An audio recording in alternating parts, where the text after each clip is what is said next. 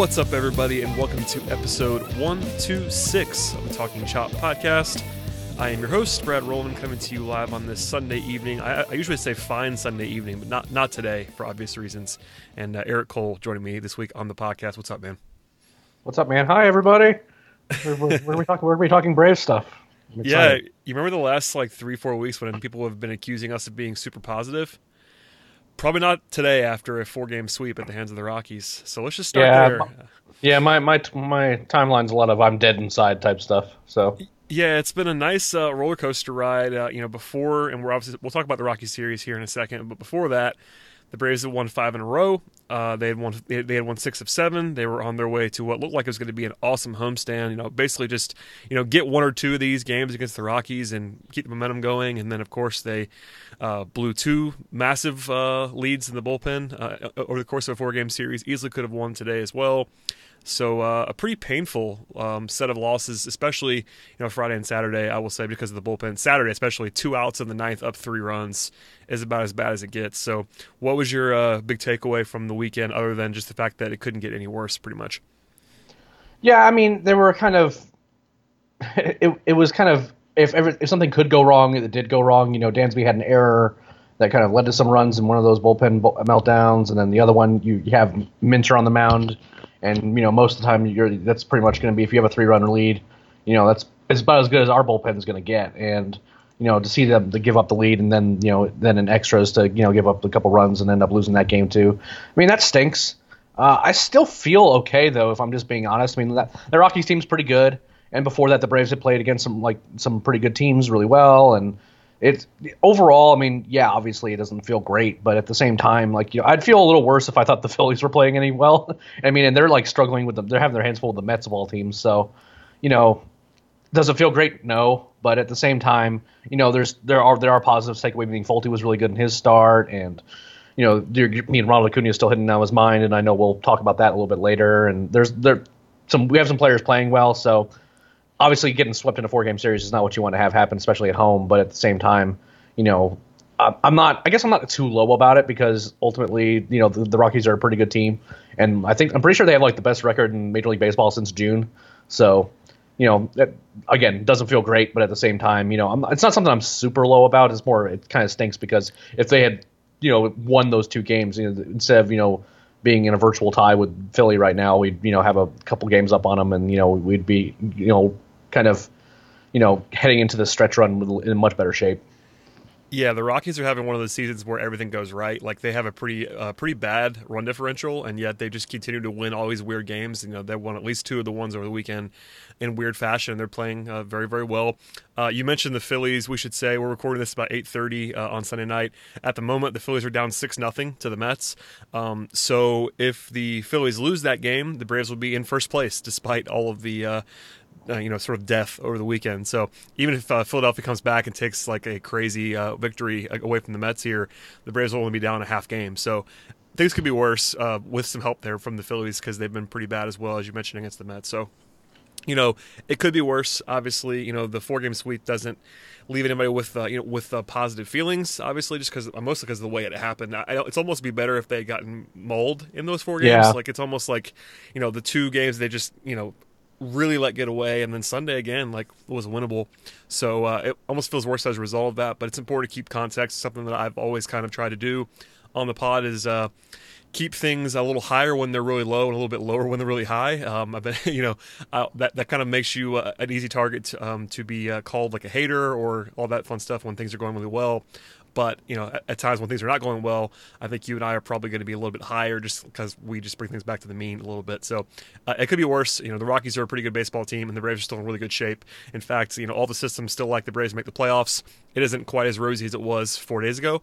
But, Phillies not playing well really helps, and the Nationals are basically DOA at this point. So that's wild to me about how bad they've been. I mean, they're below 500 on August 19th. That's pretty much inconceivable, frankly, because it's not like they've had some issues. But if you told me the Nationals would be under 500 in mid to late August, I would have said Scherzer got hurt or Harper got hurt or something, and that really hasn't happened. They've had most of their guys most of the season, and they've just been a disaster. It's kind of, you don't want to make too much light of it. It's definitely fun if you're a Braves fan, I'm sure, to poke fun at the Nationals, but it's just kind of wild, honestly, to see how bad they've been, because it's been pretty stunning. Which is, all that to say, it helps the Braves because they still have the wild card chance. If they somehow don't, if they can't hold on and beat the Phillies in the division, the Nats just kind of going away altogether takes the team out of the wild card race, and the Braves have a pretty decent shot of sneaking in anyway. Even if for some reason Philly gets scalding hot here, there's another out that the Braves might not have had if Washington was playing well.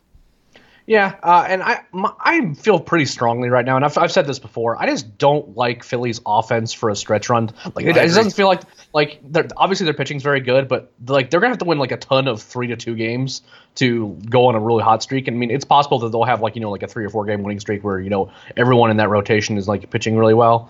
But I mean, that offense doesn't scare me at all.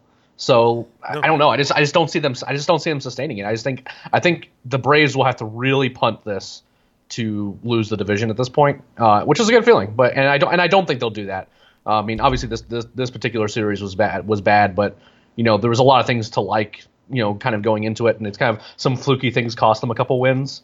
Whereas it'd be worse if like you felt like the offense wasn't doing anything, or like no one in the rotation was doing anything.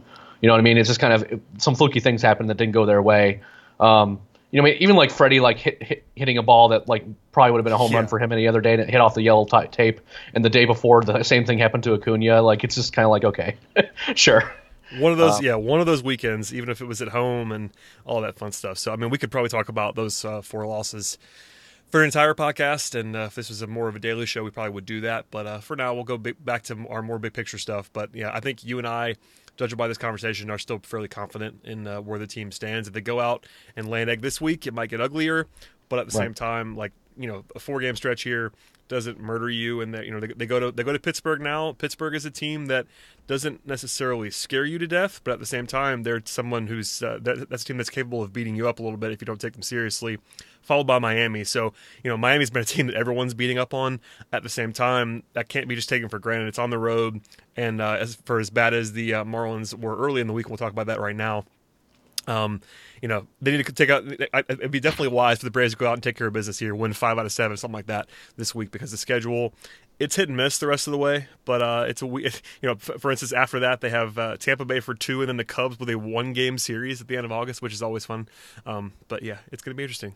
This is a big week all of a sudden. It definitely is. I mean, I kind of last time I said these next 7 games were going to be like really important, and they were. It just ended up that the Braves went on a hot streak, then the Phillies kind of cooled off a little bit, but the Phillies regained some ground. So it's kind of it could have gone a lot better, but at the same time, like the Braves have the schedule to close this thing out. They can still have some hiccups here and there because again, I just don't have any confidence in the Phillies, but at the same time, like this is still a puntable thing. So I'm kind of cautiously optimistic is where I am. That's a good place to be, I think. All right, let's talk about the. Some of the fireworks this week. We'll start on the more positive side with Tukey. This feels like a long time ago now because we talked about this last Sunday night. Gaurav and I talked about Tukey, and we knew he was going to start. Of course, that was the first game. It was Monday afternoon, so it's almost a full week ago now. But he was flat out nasty in the debut. Was of course optioned right back down to Gwinnett, but looks like he's going to be coming back potentially this week for another start. What'd you see from Tukey? I candidly did not see it live and said that on the pod last week that I was not going to be able to see it live, but I went back and watched it. He looked great to me. Of course, it's one start, but there is clearly no doubt about his actual tools because they are flat out nasty. Yeah, I mean, fastball was, he had a little trouble commanding it at times, but overall that was really good, and he was changing speeds and working both sides of the plate, throwing strikes. Curveball looked good. I've honestly seen the curveball look better, which is more of a hat tip to how good his curveball can be. RPMs on that was like 2,400 to 2,600, which is actually right around league average. But he gets action on it where he can make it dives out of the zone, and he made some guys look foolish.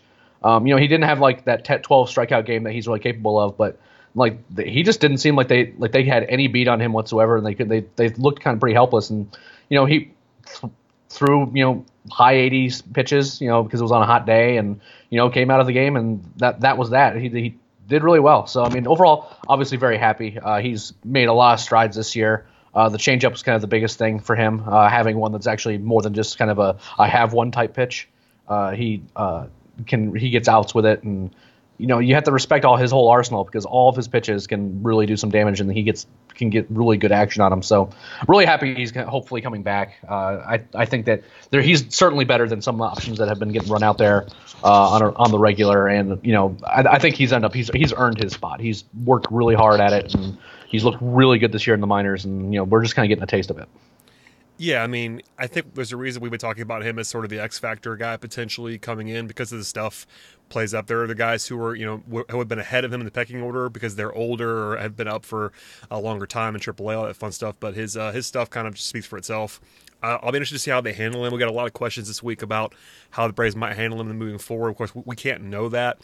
But if I ask you what you think about his role moving forward is if this team's in the playoffs, is he going to be in a rotation? Like, what do you see from him? I'll acknowledge that we're definitely guessing a little bit here, but what do you see if this team, is able to make the postseason? Is he going to be in the playoff rotation or in the bullpen, or how do you see that working out? I maintain that an ideal rotation does not, at this point in time, does not include Julio Teheran in it, and it would include Tukey's also kind of rapidly approaching like a career high in innings and all that stuff. So I don't think it'd be a crazy notion to have him just in the postseason bullpen on the postseason roster. And I think the most likely option is that he's kind of in the bullpen and either someone gets hurt or really kind of struggles in the postseason, then maybe he takes a rotation spot. But as of right now, my guess is in the bullpen. Maybe in terms the of fireman role, something like that, like where he's coming in and just kind of bailing people out. Yeah, like multiple innings, and yeah, he's Lance McCullers. That's yep. And that would be that, and people already speculate on him having that role anyway, and that would be he would excel in that because he can just come in and just give like 6 innings of relief, and then he keeps you in the game. Yeah, he's going to be. I mean, I think his stuff would even be nastier in that role. It's kind of hard to think about how crazy that is. Oh yeah, by the way. He can touch 98, 99. So yeah, I mean it's going to be filthy. We've kind of been dreaming about that role for 3-4 months now, but it really could happen with the way that he looked there and the way the situation works out with the bullpen. Before people get mad about Julio, I know he's been good the last 2 starts numbers wise. he's allowed 3 runs total in 13 innings the last 2 starts. I thought he did look a little bit better this week in the loss to Colorado, but I thought he actually looked pretty decent by his standards, other than a couple of shaky times. But I'm kind of with you. Like, until we see a larger sample of him being solid again, I won't believe it. And even now, like, it's just his stuff. It's more of a stuff concern. So I tend to lean with you there. I'm not sure the Braves feel the same way. I've always thought they're going to default to Julio because he has the experience and he's been around forever. I definitely don't. I don't think it's the most likely outcome that he's not in the playoff rotation. Yeah, I mean, I think he'd have to pitch himself out of it. I mean, you could argue against this point being correct, but I think he's going to get the benefit of the doubt longer than anybody else would. And that's, I guess, justified in some ways. He's been good for a long time, so we'll see. But especially if he's going to pitch, the way he has the last 2 games, at least results-wise, he's not going to go anywhere. I think you would probably need a 3 or 4 start sample of him kind of blowing up for them to pull him out of the rotation. And he just put 2 in the bank of solid starts, which kind of hurts that case a little bit. Like I said, I won't be like super outraged by it because there's arguments for it. There's arguments to have him in the playoff rotation, but it's just in kind of my ideal world. I just feel like that the playoff rotation would probably be better served with going with some other guys. But at the same time, who knows? Like Julio is perfectly capable where you can't hit him. It's just not nearly as often as I would like. Yeah, so. he's looked better, so we should at least acknowledge that. But I'm kind of with you in general. Okay, let's talk about the really the headliner of the week, other than I guess before the 4-game collapse, was certainly the Ronald Acuña madness. Midweek, the Jose Urena show when he was plunked with the first pitch after his home run streak came together. I know we're talking about this with the benefit of a few days of hindsight here, but what was your first reaction when that was? Were you among the crowd that was like out for blood? I think most Braves fans were ready to fight anyone in their path that evening. Of course, Ronald is now okay, and actually ended up playing the next day, which was pretty shocking to me. At least that they wouldn't at least give him a day, but he looks fine, which is nice. But we'll talk about every layer of this. But what was your first reaction when that all kind of went down there? I was very upset. Only a cursory look at my timeline, you could see that. Yeah, but, I knew that. But I figured.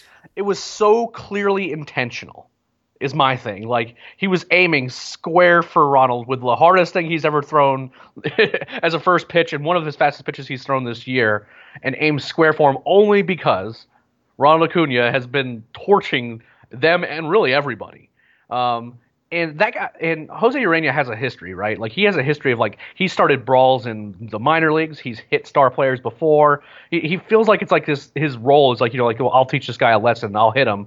And then that way they'll know who's boss or whatever. And it really drives me crazy because it's kind of one of those, even if that, like, because there's some people were speculating that, because Ronald, like, gave a small bat flip that was like retaliation for that or something on a previous home run.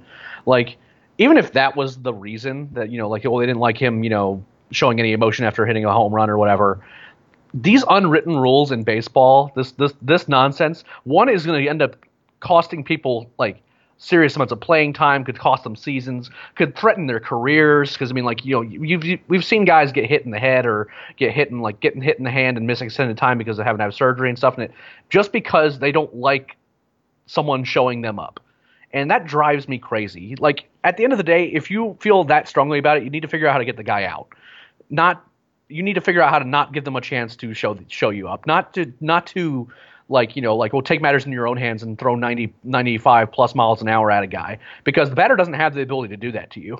You know what I mean? Yeah, the opposing pitcher can like retaliate for that, but is that really what we want to be as baseball fans and as like a sport? Is that, well, how we're going to solve this is just we're going to chuck pitches at each other because the other guy, was excited that he did something awesome.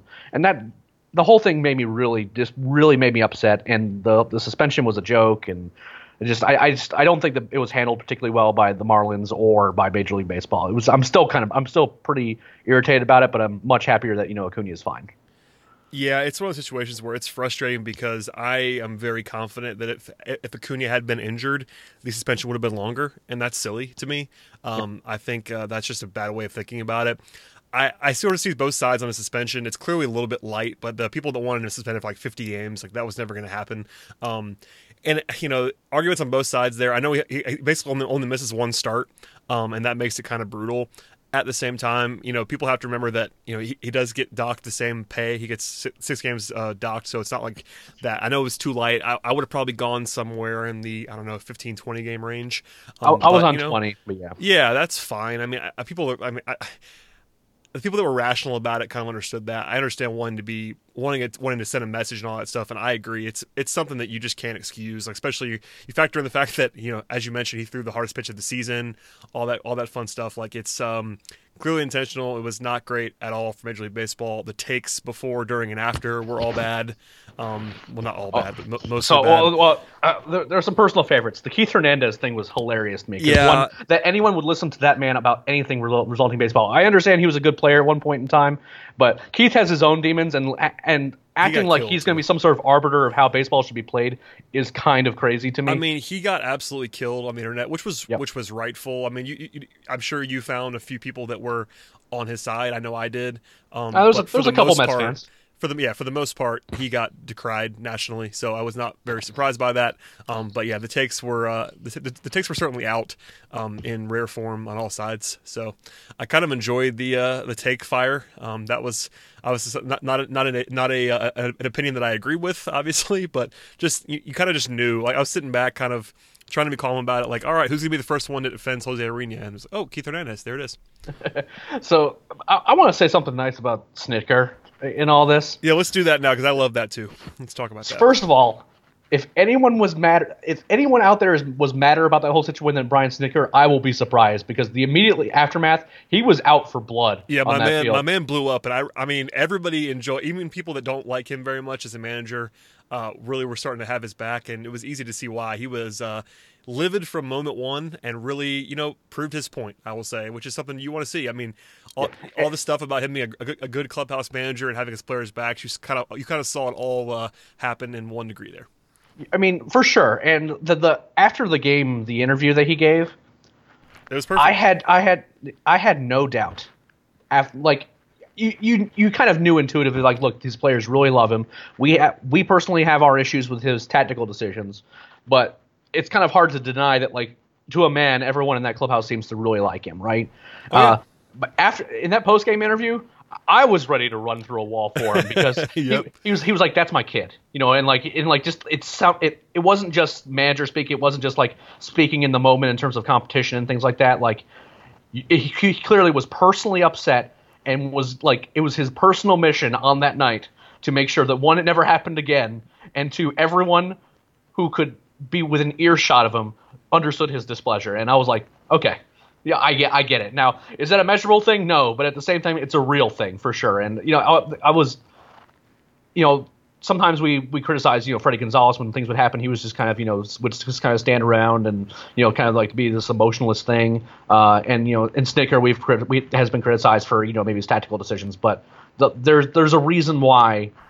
There are definitive positives to him being at the helm, and that was one of them. And I was heartened to see it, and it made me happy that in that situation he was there, because I think it ended up getting Mourinho thrown out of the game. I'm pretty sure of that. Yeah, I mean, Snit losing his mind certainly helped in that way, because, I mean, people I think have already forgotten that originally Acuña had not been tossed. It took a while for that to happen. So, it also took a while to get Snit off the field. Yeah, I said the same thing. I mean, it's impossible not to like Ryan Snicker after that. We were all Ryan Snicker in that moment at that point in time. I think some of the takes went a little bit far. Like, there were a few that were out there that were basically like, that's the reason he has to be the manager, and that's the reason this team is good, and that kind of stuff. I'm like, all right, let's slow down on all that. But at the same time, he did what you would want him to do in that spot.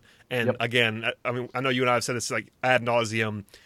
The stuff behind the scenes does matter. The clubhouse stuff does matter. Absolutely. The relational stuff does matter. And that's another instance of that's more public facing than normal, because normally that stuff is not seen. Like, we all kind of knew the players like him. Freddie Freeman's been very, very vocal, and he's the team leader, all that fun stuff. Markakis, the same thing. But that's the rare spot where you can actually see a manager, I guess, quote, earning that in public. It's probably the wrong way to put that, but it's like a very easy way to see why everyone loves Brian Snicker.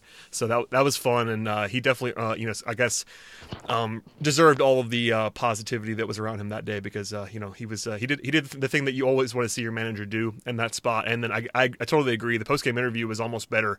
I mean, him losing his mind was justified, but the way he handled it post game, with 3 hours of hindsight, he even said, I've had 3.5 hours to, I think it was like, I've had 3.5 hours to calm down, and I haven't calmed down yet, something like that. So he was definitely livid, and we could all see why. And I was happy the Braves didn't retaliate, because a couple of the players hinted on this. Like, we're in the middle of a playoff chase, and that guy was acting. This team sucks, and we should go win the game. They did. That's what happens. Yep. And if they retaliate, what would happen is that the starter that retaliated would get as long of a suspension, if not longer, than the guy who went headhunting. Yeah, and they can't afford that, and they all said the right things. I mean, players and Snicker, everybody kind of said, like, they were asked about it after the game, and everyone was in line, like, we're not going to do that, because why would you? And that's a great point. I mean, I'm anti-retaliation anyway. I think it's stupid to throw baseballs at people in 2018. It could be that's not the right way to handle things. But especially even if you are pro-retaliation, I think you can definitely see right now that it's a bad idea in the middle of a pennant race against a team that's not a pennant race. Like, you have a lot more to lose than they do. Agreed. Now, that said, early season Marlins series next year, I feel very confident that he's going to get that Urania's going to get one in the ribs. Yeah, he's going to get one in the ribs. I mean, I'm against that. I will be on record in saying that, but it would not be it would not be a big surprise if that happened. Let's just say. I agree, but I'm not going to be surprised if that happens. I don't think they're going to forget this one. No, definitely not.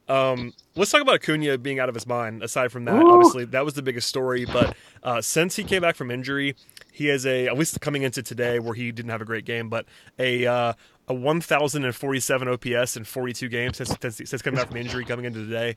Is that good? He's been outrageous.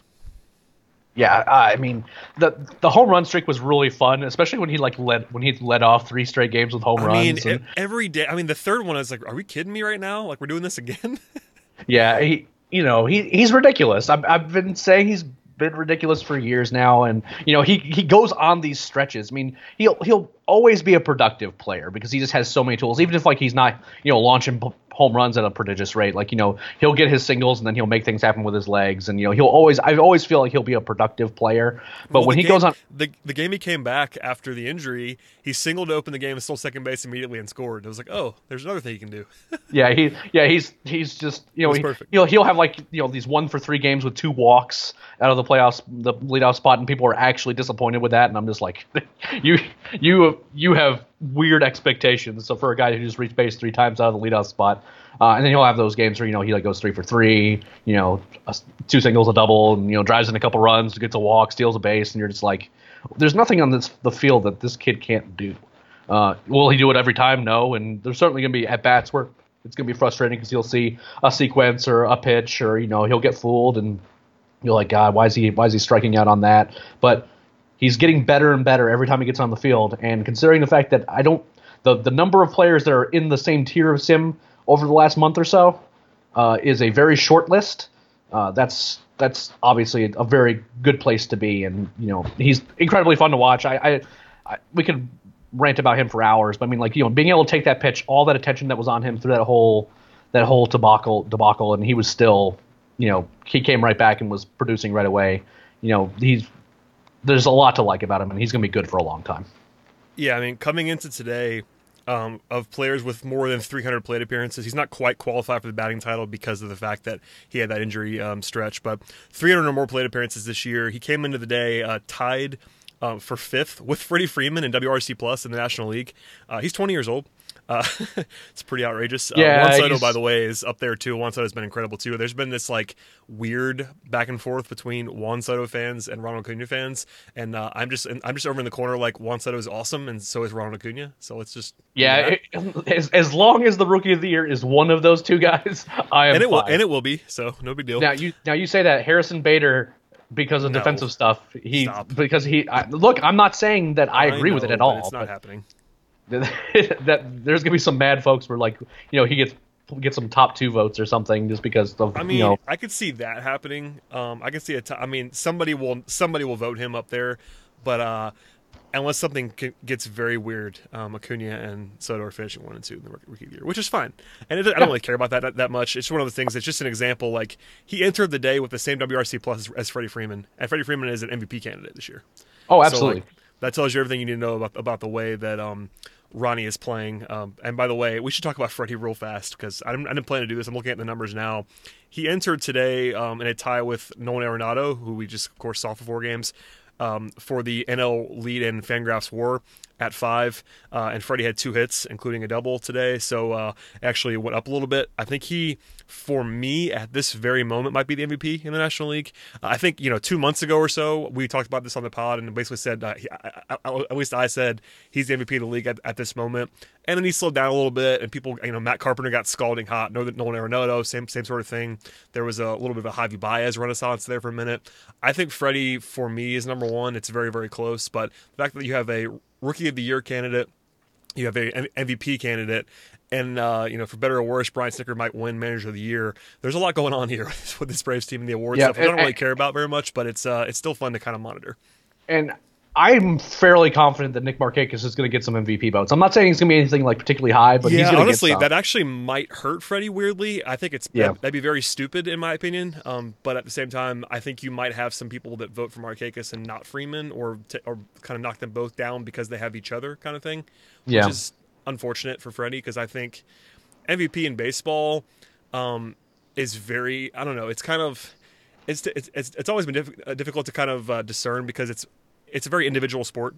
But at the same time, you'll always have that kind of narrative where Markakis has had some nice moments, of course, and he's been really, really good all season long, and you might have some split stuff there, which is unfortunate because Freddie, for all of Markakis' brilliance this year, Freddie's still been better at everything. So, it's just kind of been quieter, though. I think without Markakis, and this is obviously, the Braves would be happy to have this for Markakis, but if Markakis was just having a regular season, Freddie would probably get a lot more shine than he's actually gotten. A lot of that extra sort of narrative national stuff has gone to Markakis, which is just fine because he's, again, been incredible, and it's this great story, first-time All-Star, but Freddie's just been Freddie the entire time, top 5 player in the National League the entire way, basically. So I think you're right, though. Now that you mentioned it, you might have some split stuff that might hurt Freddie there. And I ultimately it comes down to how this last month closes. Because if Acuna keeps hitting, I mean, like obviously he's not going to keep up what he was doing for like a week there, where he's like literally you couldn't get him out. He had like a 2,500 But OPS or something crazy for a week. yeah, it was something. But if he closes well and the Braves win the division, he's going to win the Rookie of the Year. That's what's going to happen. I agree. And if for no other reason that there are voters, and the same thing goes for Freddie in the MVP. If the Braves win the division, and Freddie is a part of that, like he's still hitting again, doesn't have to go on a crazy hot streak, just has to keep being Freddie. I think if he leads the league in WAR, which right now he's doing, and the Braves win the division, he's going to win the MVP. I agree. I'm pretty confident about that. And I feel the same way about Acuna. Yeah. No, I'm with you 100%. Both those guys are in great shape, and it's all secondary to the team stuff. But as people that enjoy their work, it's fun to see them recognized because I think I'm sure you could have gotten some great Ronald Acuña Rookie of the Year odds like a month ago. Because Juan Soto was going out of his mind, and Ronnie just missed a month and all that fun stuff. But it was Juan Soto all the time. And again, Juan Soto's awesome, and he's younger than Acuna, which is crazy. But yeah, those he's guys really are both good. very good. Yeah, they're fun to watch. No argument there. All right, we can move on from that. A couple of sort of news and notes kind of things before we get out of here. Brandon McCarthy is going to retire apparently after 2018. He said this week. Not a huge surprise there. He's a little bit on the older side, but the Braves actually had an $8 million club option for him next year, so he's apparently just going to hang it up anyway. He's had a bunch of injury stuff, but there is also some inkling that he could be back not necessarily in the rotation, but probably in the bullpen later in the year. People sort of laugh that off. I think that actually kind of matters, especially because as a long man, you probably aren't going to do much better than him, especially if he's healthy and right. That's a big if. But he actually could help you considerably in September if he's healthy and right and ready to go. Yeah, I mean, I don't hate it. It's kind of, I don't know. I always hate when a guy has to retire because he wasn't really right for a good while before he went on the DL. I mean, he's been hurt off and on forever. Like, yeah. I mean, before the season, when we talked about the Braves acquiring him, it was kind of always like, look, when he's healthy, he's usually really good, and when he's not healthy, he's just not healthy. And this year, he hasn't been great by any stretch of the imagination. But like, I think if you were telling me he's healthy, he's better than a lot of your long man options. Like, he's better than Colby Aller right now. He's better than like that kind of template guy for sure. Like, if you need to just eat some innings in September or even in the playoffs, you get an injury or somebody just is completely ineffective in a playoff series, you got Brandon McCarthy down there to throw 3-4 innings, that might help you. So, I mean, the future stuff, I was not he has experience expecting. In the bullpen too. That's kind of, I mean, I wasn't expecting the Braves to keep that club option unless he was just really good down the stretch. I mean, it is pretty cheap in the grand scheme of things. Like, I thought if he was solid this year, the Braves might consider keeping him because it's a very short-term commitment. It's a pretty cheap option. But now that he doesn't want to pitch anymore, it's all about this year. And he's had a very nice career. He's always been really entertaining on Twitter. People, like, everybody likes Brandon McCarthy for the most part. So one of those things where you kind of wish him the best. And I hope he can get back and at least contribute a little bit because he clearly wants to get back and do a little bit. I mean, nice to send him out on a nice little run here.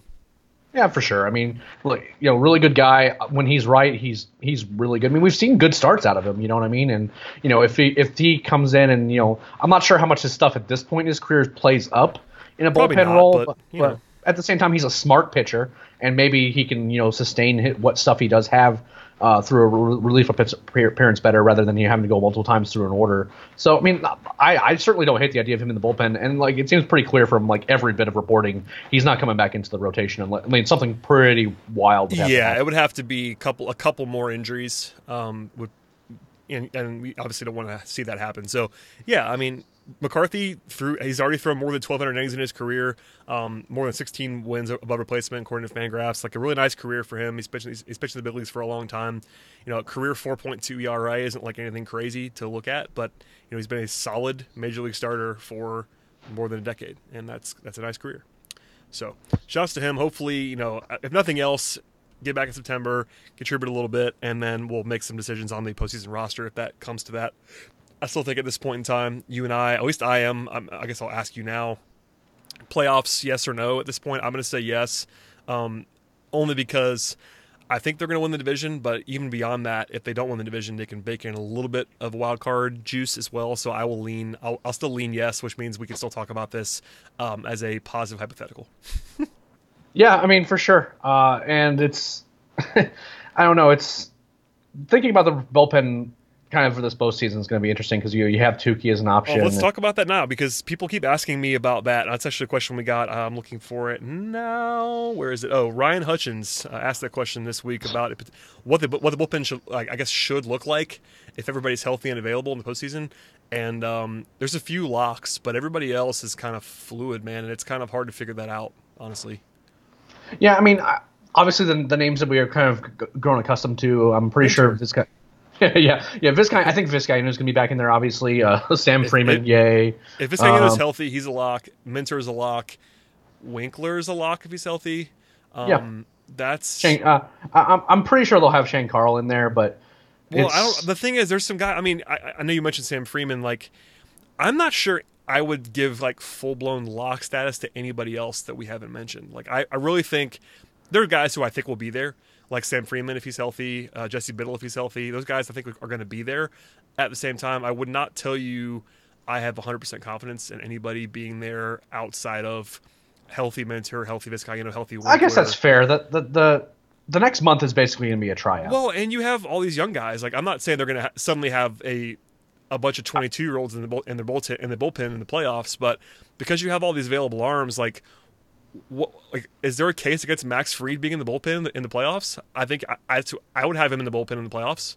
I Max have Fried's no filthy. And I'm actually going to go one step further. A little bit of a. I'm going to go deep on this prediction. Okay, I do not think it would be crazy that in the near future, Bryce Wilson gets added to the 40-man roster and that he ends up making it. I mean, that's what I'm saying. Like, you have all these available guys who it would not be. I'm not, again, they're not going to roll out 4 or 5 of these guys together. But would it surprise you if there were 2 or 3 of these under 23 guys in the bullpen? It wouldn't surprise me at all. Like, they have the best arms, especially if they're going to play up in the bullpen. Like, that's pretty terrifying. Can you imagine? I mean, we already talked about Tukey in the bullpen. Can you imagine some of these guys in the bullpen? Like, they're going to be better than Shane Carl, and they're going to be better than. I mean, pick another paper, guy, yes. Luke Jackson. Like, they're better than those guys.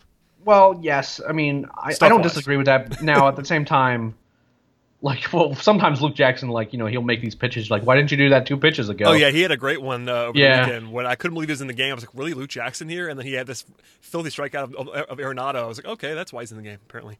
Yeah, I mean, he had to work a 3-2 count, and you're like, oh, come on. Yeah, he looked really bad, and he threw this disgusting put away pitch. But you know my point. It's like, it's a situation where you have to tell me, it's flags fly forever. Like, if you get in the playoffs, especially if you're in a non-wild card game situation, like, you got to have some guys there that are kind of scary in the bullpen. Like, I don't want to see Sam Freeman in the bullpen if I have to help it in the playoffs. Like, it might be there, but like, I'm trying to think of like the most boring name possible. Peter Moylan. Like, name a guy that you don't want to see in the playoffs that might be there. And like, I mean Moylan, give me a young guy.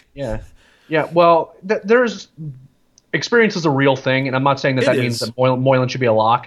It does mean, though, that even though we really like Tukey, we really like, I really like Bryce Wilson. I still have faith in Colby Allard. I still, but he just that's a guy who will not be in the playoff bullpen. Oh no, 100% no, he won't be. And we'll talk about him in a second. We'll come back to him, but keep going. Yeah, but no, he will not be. But I mean, I would be shocked if he was. Let me put it that way. But it's.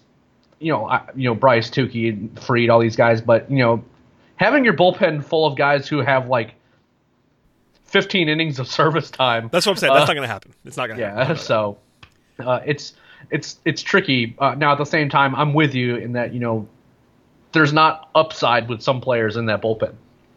The best case scenario for Peter Moylan and Sam Freeman is that the runners that they do let on don't score.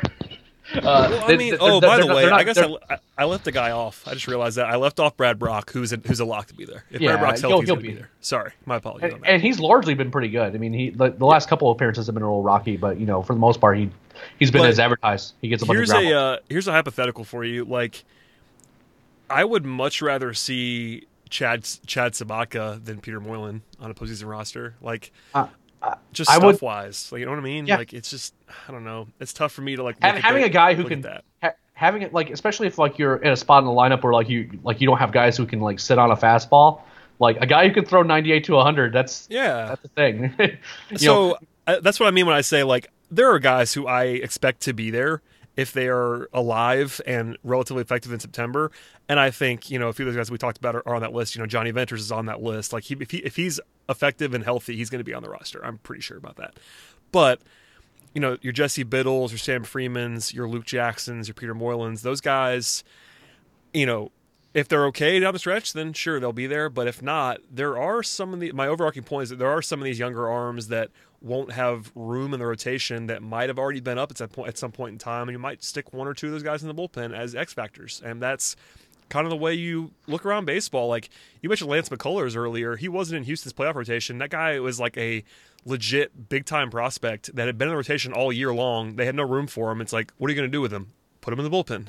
Like that's the kind of guy who, like Tukey could be that. Allard's not going to be that, but Tukey or even Max Fried. I'll come back to Max Fried, which was my original point. I think Max Fried's like relatively terrifying in the bullpen.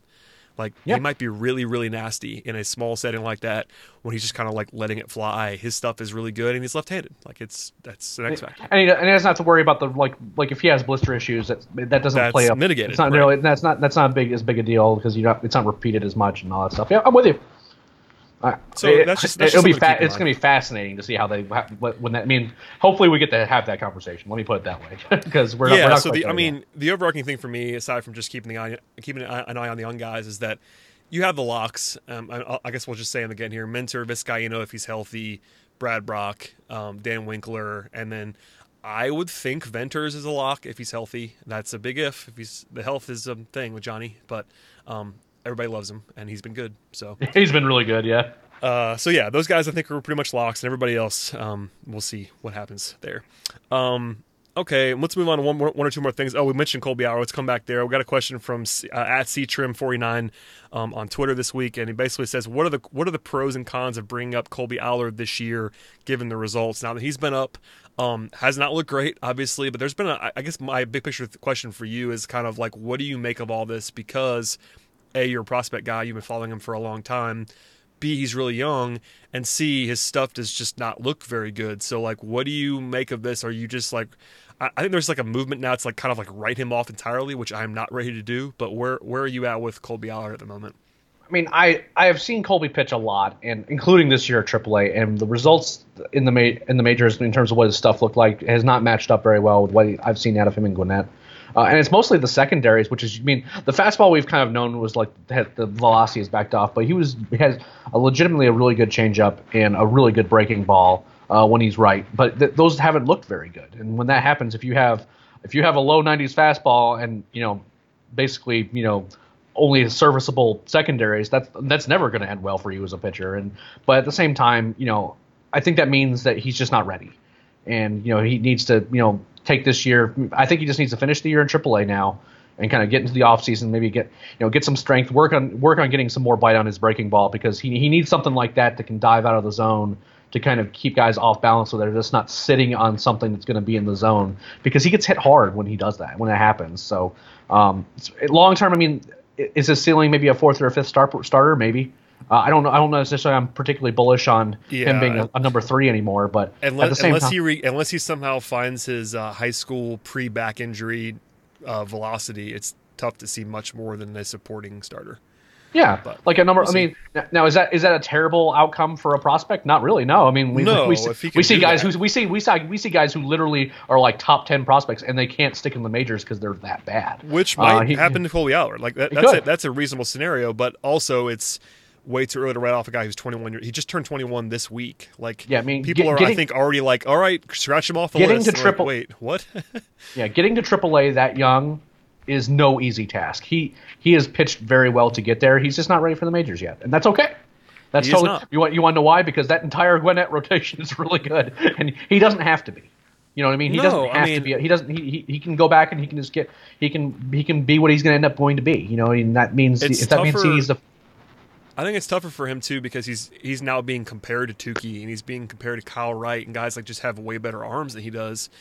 And he's not a guy who, as we briefly mentioned before, like he is not the profile of the guy who you're going to throw in the bullpen and have his stuff play up. Like he doesn't have that. That's not what he's ever going to be. So, like on a playoff team this year, any more innings allotted to Colby Allard is a mistake frankly. Like, he's not going to be better than the other options. Like, there was a debate this week about who's better right now, Sam Freeman or Colby Allard, and it's like Sam Freeman's better, not close.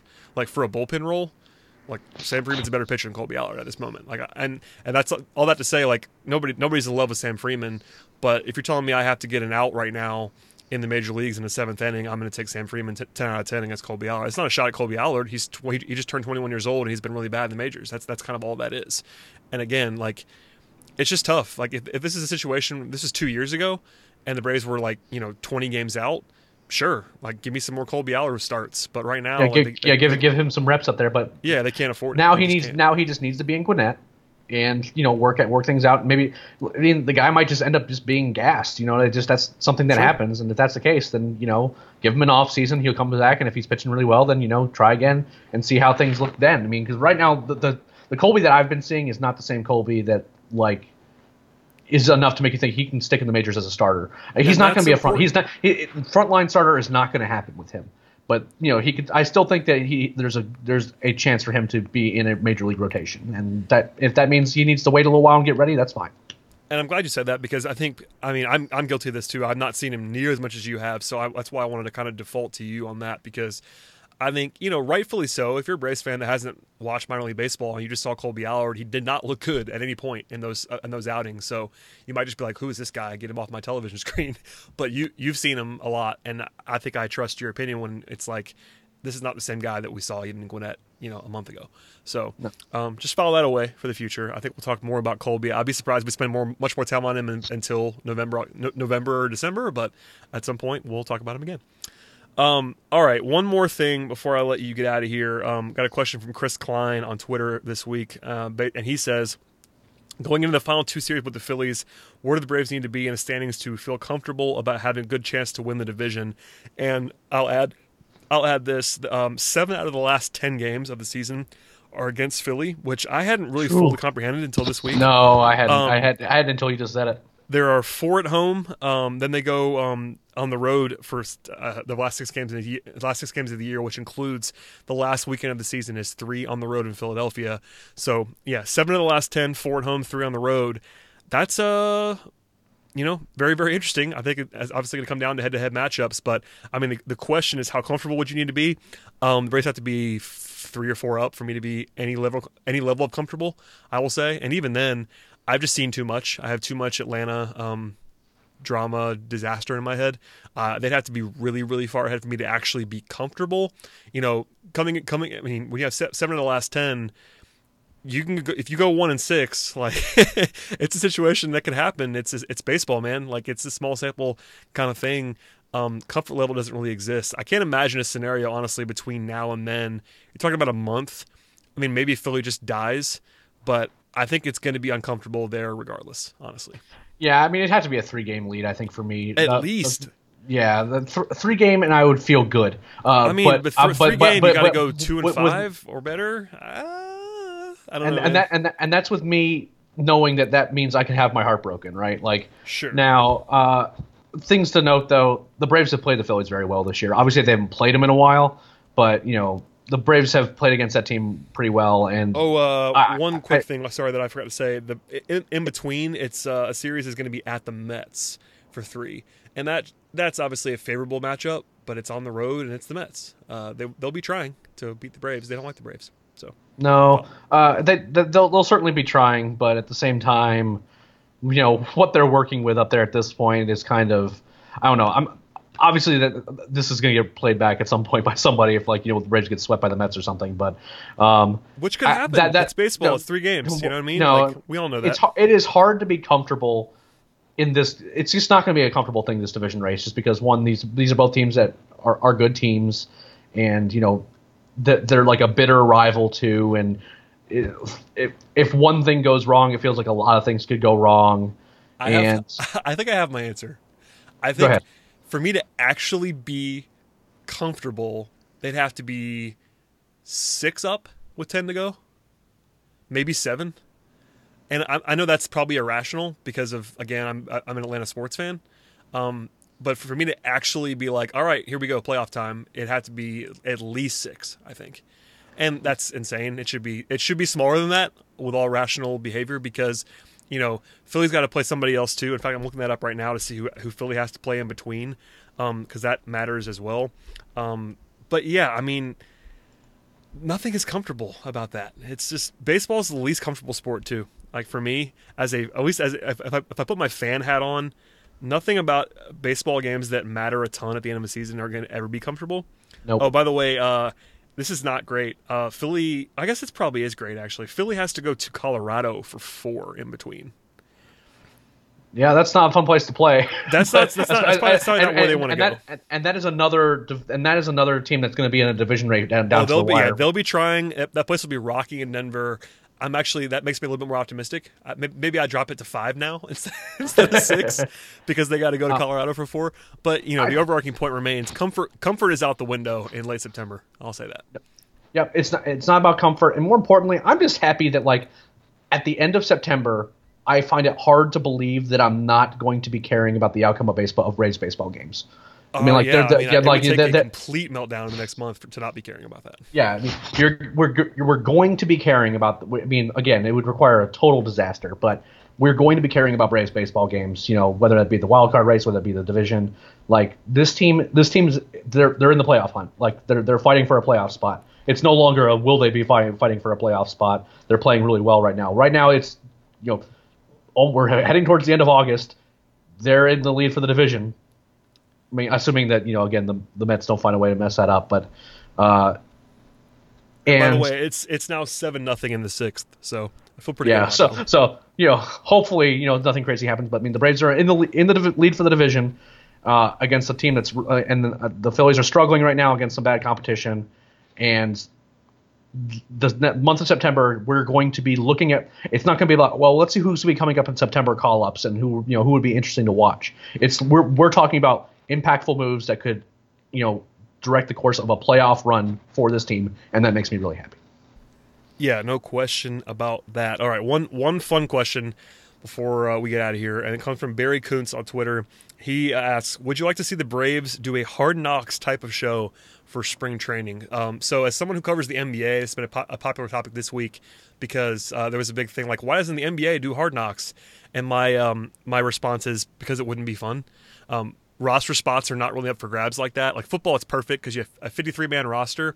You have all these legitimate roster battles and great stories of guys off the practice squad, all that stuff. In the NBA, you might have one roster battle, maybe.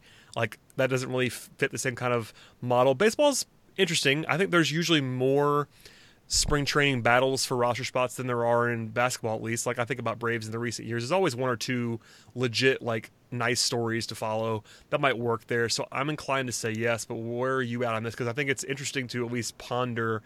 I'm not sure the Braves would even do it, and I think you get some of that anyway. But it's a weird kind of thing, like theoretical thing.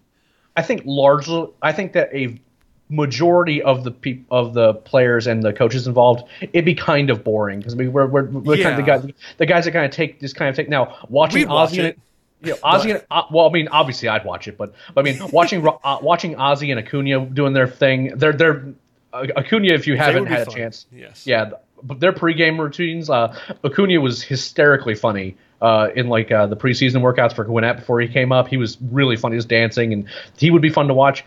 If there were to be a Hard Knock type show for the Braves, if it did not heavily feature Ron Washington, it would be an opportunity lost. Agreed, but and I was gonna say this later, but now you mentioned Wash. This has to be an HBO show, or I'm less interested. If this is on basic cable, I don't want any part of it. I need full unedited Ron Washington. I need him to be able to swear. Yeah, that's my whole thing. He's been kind of he's been a fascinating person to watch because other than I don't think he knows how to throw a stop sign at third base. Yeah, he's bad at his job, I think, but he's really entertaining. Everybody loves him. I know you and I both know people that cover the team all the time that are around. Everyone seems to be enthralled by Ron Washington as a personality. So yeah, I think I'm glad you mentioned that because him, Ozzy, and Ronald would be enough to watch it. I would love to see that on HBO. I'd be less intrigued if it was a Fox Sports South or an ESPN or an MLB Network production because they just couldn't show you the stuff that I want to see. If that makes sense. Yeah, I agree. I agree. Now one thing about Ron Washington, I'm not sure if he's good at in terms of like necessarily the base running decisions that he makes at third base. They work out, but sometimes, but at the same time, you're like, whoo, if that throw was it's not his strength, I don't think. Which is funny because that's actually theoretically his job. But well, he also does a lot of infield instruction, and say what you want to, but infield, I mean, that's a real thing, and the infield defense for the Braves has been legitimately very good. So, and I think he's been a part of it. So I did want to say that, while, I'm not sure if he necessarily should be the one, making the decisions about, when the guy should be rounding third and head for home, because it's sometimes it gets a little hairy. At the same time, he's definitely brought something to the squad, and, to the man, I've heard the same thing you have, is that, everyone loves him. Everyone. Yeah, all things equal, I know you and I will be watching this regardless. That's just kind of who, there's a certain diehard fan that would absolutely watch this regardless of what packaging it was in, all that fun stuff. I'm not sure it would be as intriguing for a super casual non-Braves fan as a NFL version would be. But I think it would do better than the NBA, which is kind of funny because I think the NBA is like the fast rising national sport right now.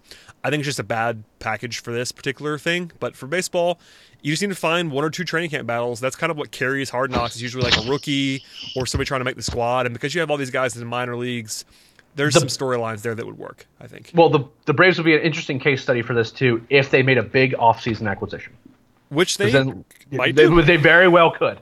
That would make things really. I mean, if they like sign Manny Machado or something, that all of a sudden. I mean, this year it's a lot of Baker Mayfield for the Browns. They're currently doing the Hard Knocks on HBO, and I think obviously it wouldn't be like you wouldn't have the number one draft pick like you would in the NFL. But yeah, Manny Machado, Bryce Harper, whoever they want to trade for, something like that would be very interesting. I will say, if you're trying to look for a downside, I love Freddie Freeman. He's a very not fun person to cover. He just kind of does his job. Same with Markakis. Like, those guys are really good. And I think Freddie's shown some more personality. Like, he was really good on ESPN during the Home Run Derby, I thought, on camera. Yeah, I agree. But that's not his usual personality, like day to day, at least on camera in public. And I think he would hate having a camera. Yeah, he would not like that.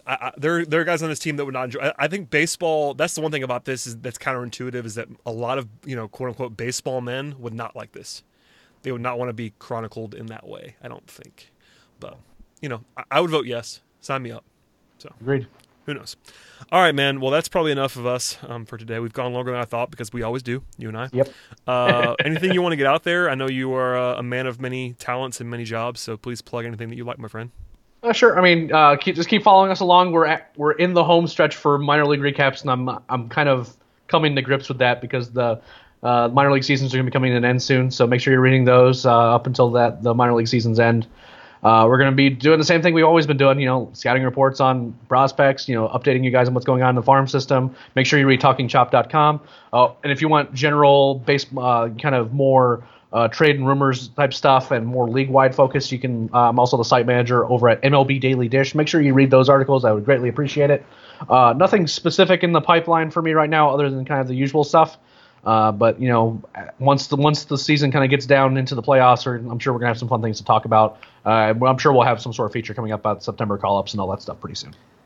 Yep, it's coming. We're officially into late August as of now because it's the 20th tomorrow. So yeah, we're here, man. About another 6 weeks, 5 weeks, 6 weeks of baseball before we get into the playoffs, and we'll be here. I do think it's tough. It's kind of interesting and weird to talk about all this stuff for the first time on the pod. Like, we're going through a playoff race for the first time. I'm trying to fill myself out and try to figure out what's going on how to cover this stuff as we get here because I guess we should probably lean into more game stuff. I think this is a nice springboard today because we talked a lot about the 4-game disaster.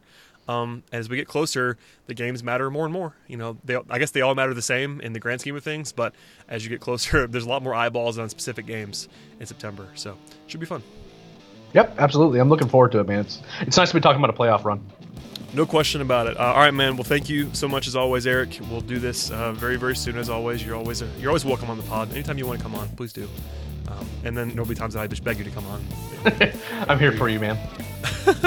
As for everybody else, please subscribe to the podcast. Apple Podcasts especially. We're also on SoundCloud where we're hosted.